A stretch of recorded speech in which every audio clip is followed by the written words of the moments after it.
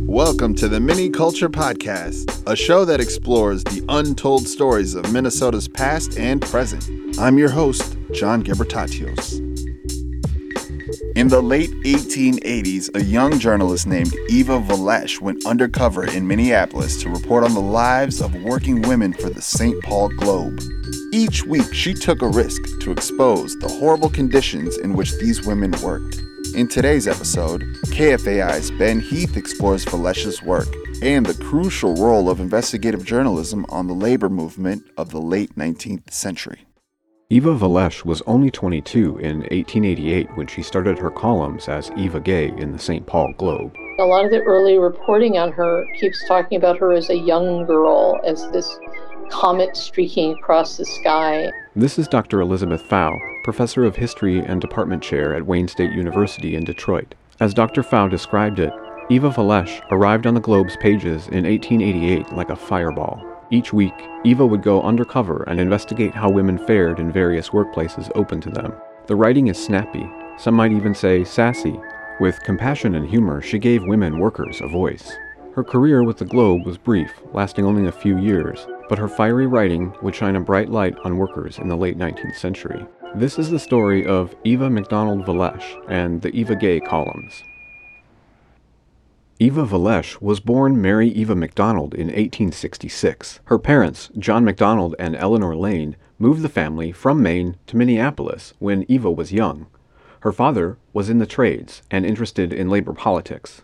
John McDonald seems to have been involved in the Knights of Labor and in local labor politics. The Knights of Labor begin as a secret organization of white men in the 1870s, and they're interrupted for a while and then reconstitute themselves in, I think, 1878. They both invite in as members African Americans and women. The Knights of Labor was an international labor federation that was active in the latter part of the 19th century. Their membership numbers peaked in 1886 at about 800,000. It functioned largely as a labor union, and it was open to workers across trades and skills. Eva's father, John McDonald, was an active member, and he knew labor supporters in journalism. And John McDonald had a number of connections, including the owners of presses and newspapers. Eva tags along, but also gets involved in various different youth Knights of Labor activities. Eva was even involved in a labor theater group. So it's a very lively environment in which to grow up.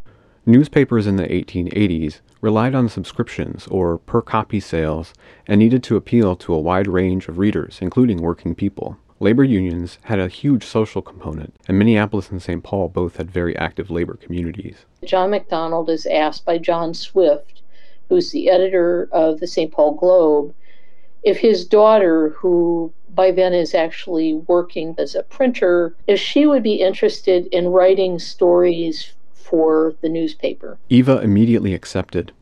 This is an excerpt from the first Eva Gay column, March 25, 1888. Among Girls Who Toil.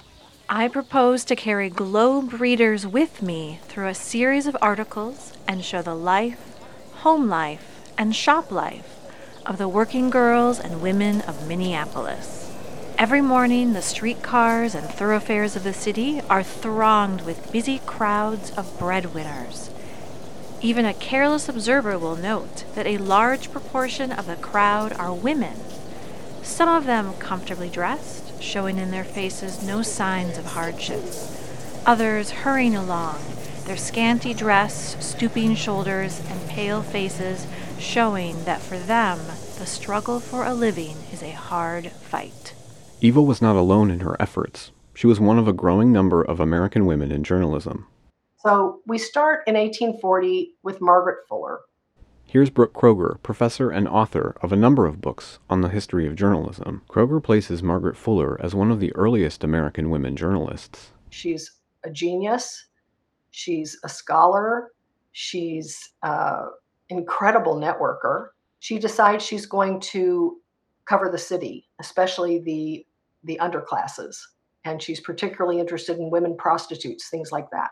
Women were able to write outside the confines of the so-called women's realms of homemaking, family, and material goods by writing for alternative publications like the Abolitionist Press. Since women were deeply involved with that movement, it was an important step towards emerging women's suffrage. By the latter half of the 19th century, women were able to write for major newspapers as travel correspondents. So that's where we see this start. In the 1880s comes a woman who would define the archetype of stunt girl reporter, Nellie Bly. While she didn't invent sensational investigative journalism, she made the technique a popular and lucrative niche. Nellie is the first we know about who started doing this undercover work. Nellie Bly caused a sensation when she checked herself in, undercover, as a patient at a notorious mental asylum and wrote a lengthy expose. So she just immediately becomes a celebrity. She's looking into the baby buying trade. She's seeing what's happening with prison matrons if a woman gets arrested. She's going to centers for women who are down on their luck or who are alcoholic, exposing mesmerists. I mean, just all sorts of things, week after week after week after week. In addition to being published in the widely read New York World, Bly's exposés were published in book form. As Eva Valech became Eva Gay, writers across the country took this formula and wrote their own sensational spins on it, usually under a nom de plume. And not just Eva, but in Chicago, Nell Nelson. In Colorado, there was Polly Pry. It was great for business. People were fascinated by this "you can believe me" character who was telling you things that she had experienced. According to Dr. Pfau, Eva wanted people to understand the lives and conditions of working women by asking these fundamental questions. Who are the women workers? What are the conditions of women workers? What do they get paid? What is their life like beyond the workplace? What are relations like in the workplace for women? One must understand this is in a wider society in which women were seen to be subordinate, lesser, and having little to no political rights. Most of the industries Eva investigated were in downtown Minneapolis, near the river. Here she is describing the women in a garment factory. Standing near the elevator door, listening to and watching the busy scene before me, I found myself breathing an atmosphere whose distinguishing characteristics were a smell of new cloth, dust, heat, and sewer gas. It was stifling. There was a row of large windows along two sides of the room. Noticing several girls with bandaged heads and complaining of headache, I asked why they didn't open the windows and get some fresh air. One said, "We can't stand it to have open the windows in this weather. We get such colds and rheumatiz from the draft." Dr. Pfau tells us about Eva and John Swift, the editor of the St. Paul Globe. John Swift hires her to go as an undercover reporter to the various different workshops in the city to cover what was by then a kind of new phenomena, which is a growing number of single women workers in the city. A general inquiry showed that the majority of the girls had to support themselves, paying from $2 to $3 a week for board and lodging, having of course to make what was left after that do for dress and other expenses. Typical wages Eva encounters range from $3 to $7 a week. $3 in 1888 would be about $95 a week today. That's about $1.50 an hour in 2022. Eva's involvement with the Knights of Labor gave her a strong understanding of labor and politics. By writing about the lives of women workers, Eva was not only telling stories and selling papers, she was promoting the political interests of organized labor in a popular and accessible way. Labor journalism and this kind of intensive investigation of women, or just in general of workers, was one of the ways in which labor politics could connect beyond its small ranks, could make it clear that there were political stakes to this kind of economy, that could talk about the role of the workers in that economy, but also sort of see them as part of a whole. April 1st, 1888, The Toiling Women. I brushed off the dust and went over to Bemis Brothers on 3rd Avenue near 3rd Street. They don't seem to care for visitors. "No hands wanted" is a sign near the entrance door. A little farther on, at the foot of the stairs, is the sign, "No admission upstairs, all business transacted at the office." I hadn't any business to transact, so skipped upstairs and found the factory, large, well-lighted, and heated by steam. It seemed as clean as such a place well could be.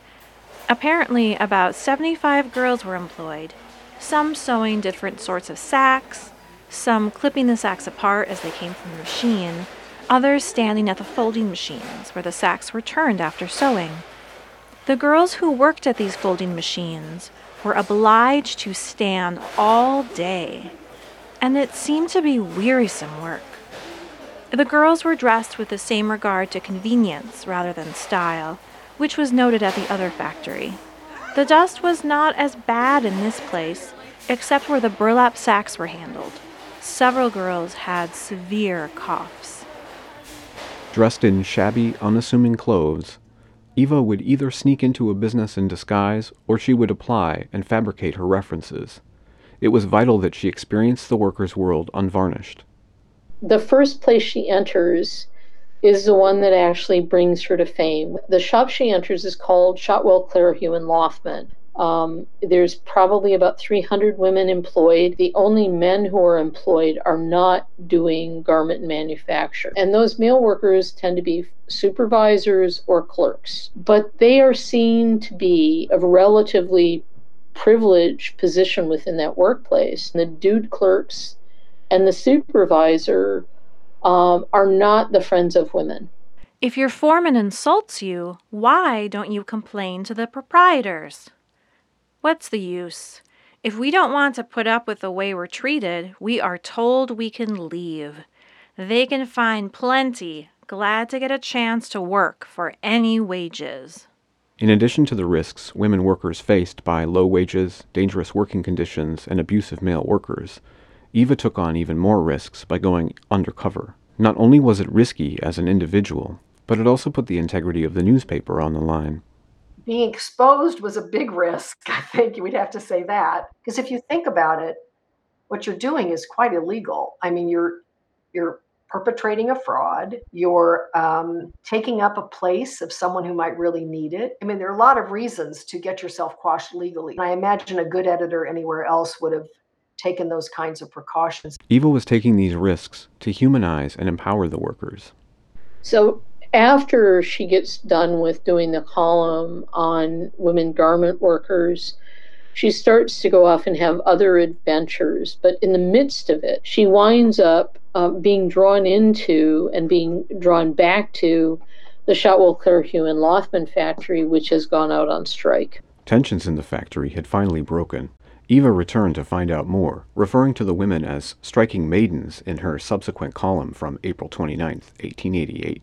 Here's Dr. Pfau. It's very clear that things have been changing in the factory. They could sing before, now they can't sing. They have a new foreman who's very hard on them, who physically threatens them, who verbally abuses them, but also made a drastic wage cut. Eva and the workers went straight to the Knights of Labor Hall to hold their first meeting. They formulated demands for better wages and conditions, and they discussed strategies for moving forward. I had never seen a meeting of working girls before, my acquaintance being confined to the workshop. I was wondering if there wouldn't be the amount of confusion and sharp retort which is always credited to women's meetings when they have no masculine hand at the helm to keep order. There was, however, good order, but the girls were more willing and eager to talk than I have found them in my visits to their factories. "What is a boycott?" I asked. The girls laughed. "Well, Eva, you are a bright one not to know that," they said. When the last subsided, one said, "You see, the trade of Shotwell, Clairhue, and Lothman is heavy in the city. Now, the goods they handle are those worn by the laboring classes. We can, by the united aid of organized labor, make those goods so unpopular that there would be no sale for them." The strike was on for a few weeks, but had unintended consequences, and ultimately the company went bankrupt. The women were left without pay and without work. Eva kept up the column until about 1890. In a series from 1889, she is fired from her position as a lady's maid when she failed to keep her mistress's afternoon opium party a secret from a pug dog and a prudish aunt. February 24th, 1889, and so she flunked. I feel melancholy too. Miss Clara wouldn't listen to my excuses and has discharged me. She will be chaperoned by her aunt in future.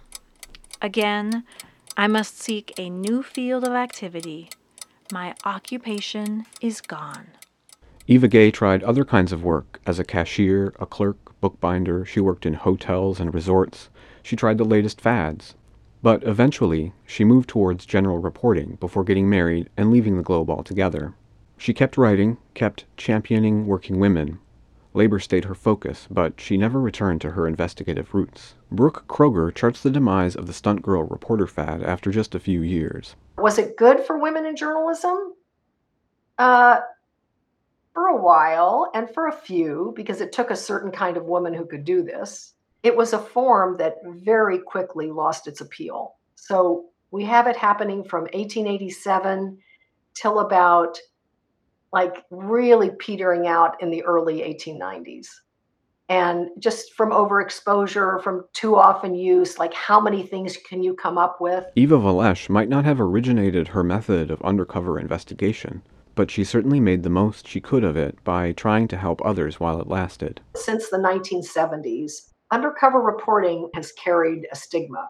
If you look through the records of the Pulitzer Prizes, up until the mid-1970s, there are repeated prizes, especially in local, specialized investigative reporting. It used to be a category, looking at voting patterns or looking at hospitals or looking at abortion clinics. For newspapers facing declines in readership, undercover investigation was the public sacrifice for a newspaper industry set on earning the trust of its readers. Again, Brooke Kroger. It involved some questionable techniques, which of course undercover reporting always does. You know it's something that puts a knot in your stomach because it isn't entirely above board. And yet it achieves at its best some remarkable and fantastic effects.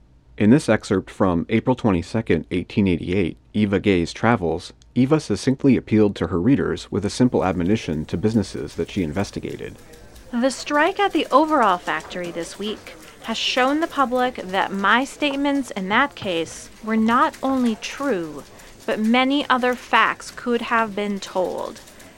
It is about the same in regard to Langley and Johnson and many other firms that feel aggrieved. Let them treat their employees fairly and justly. There will then be no work for me to do.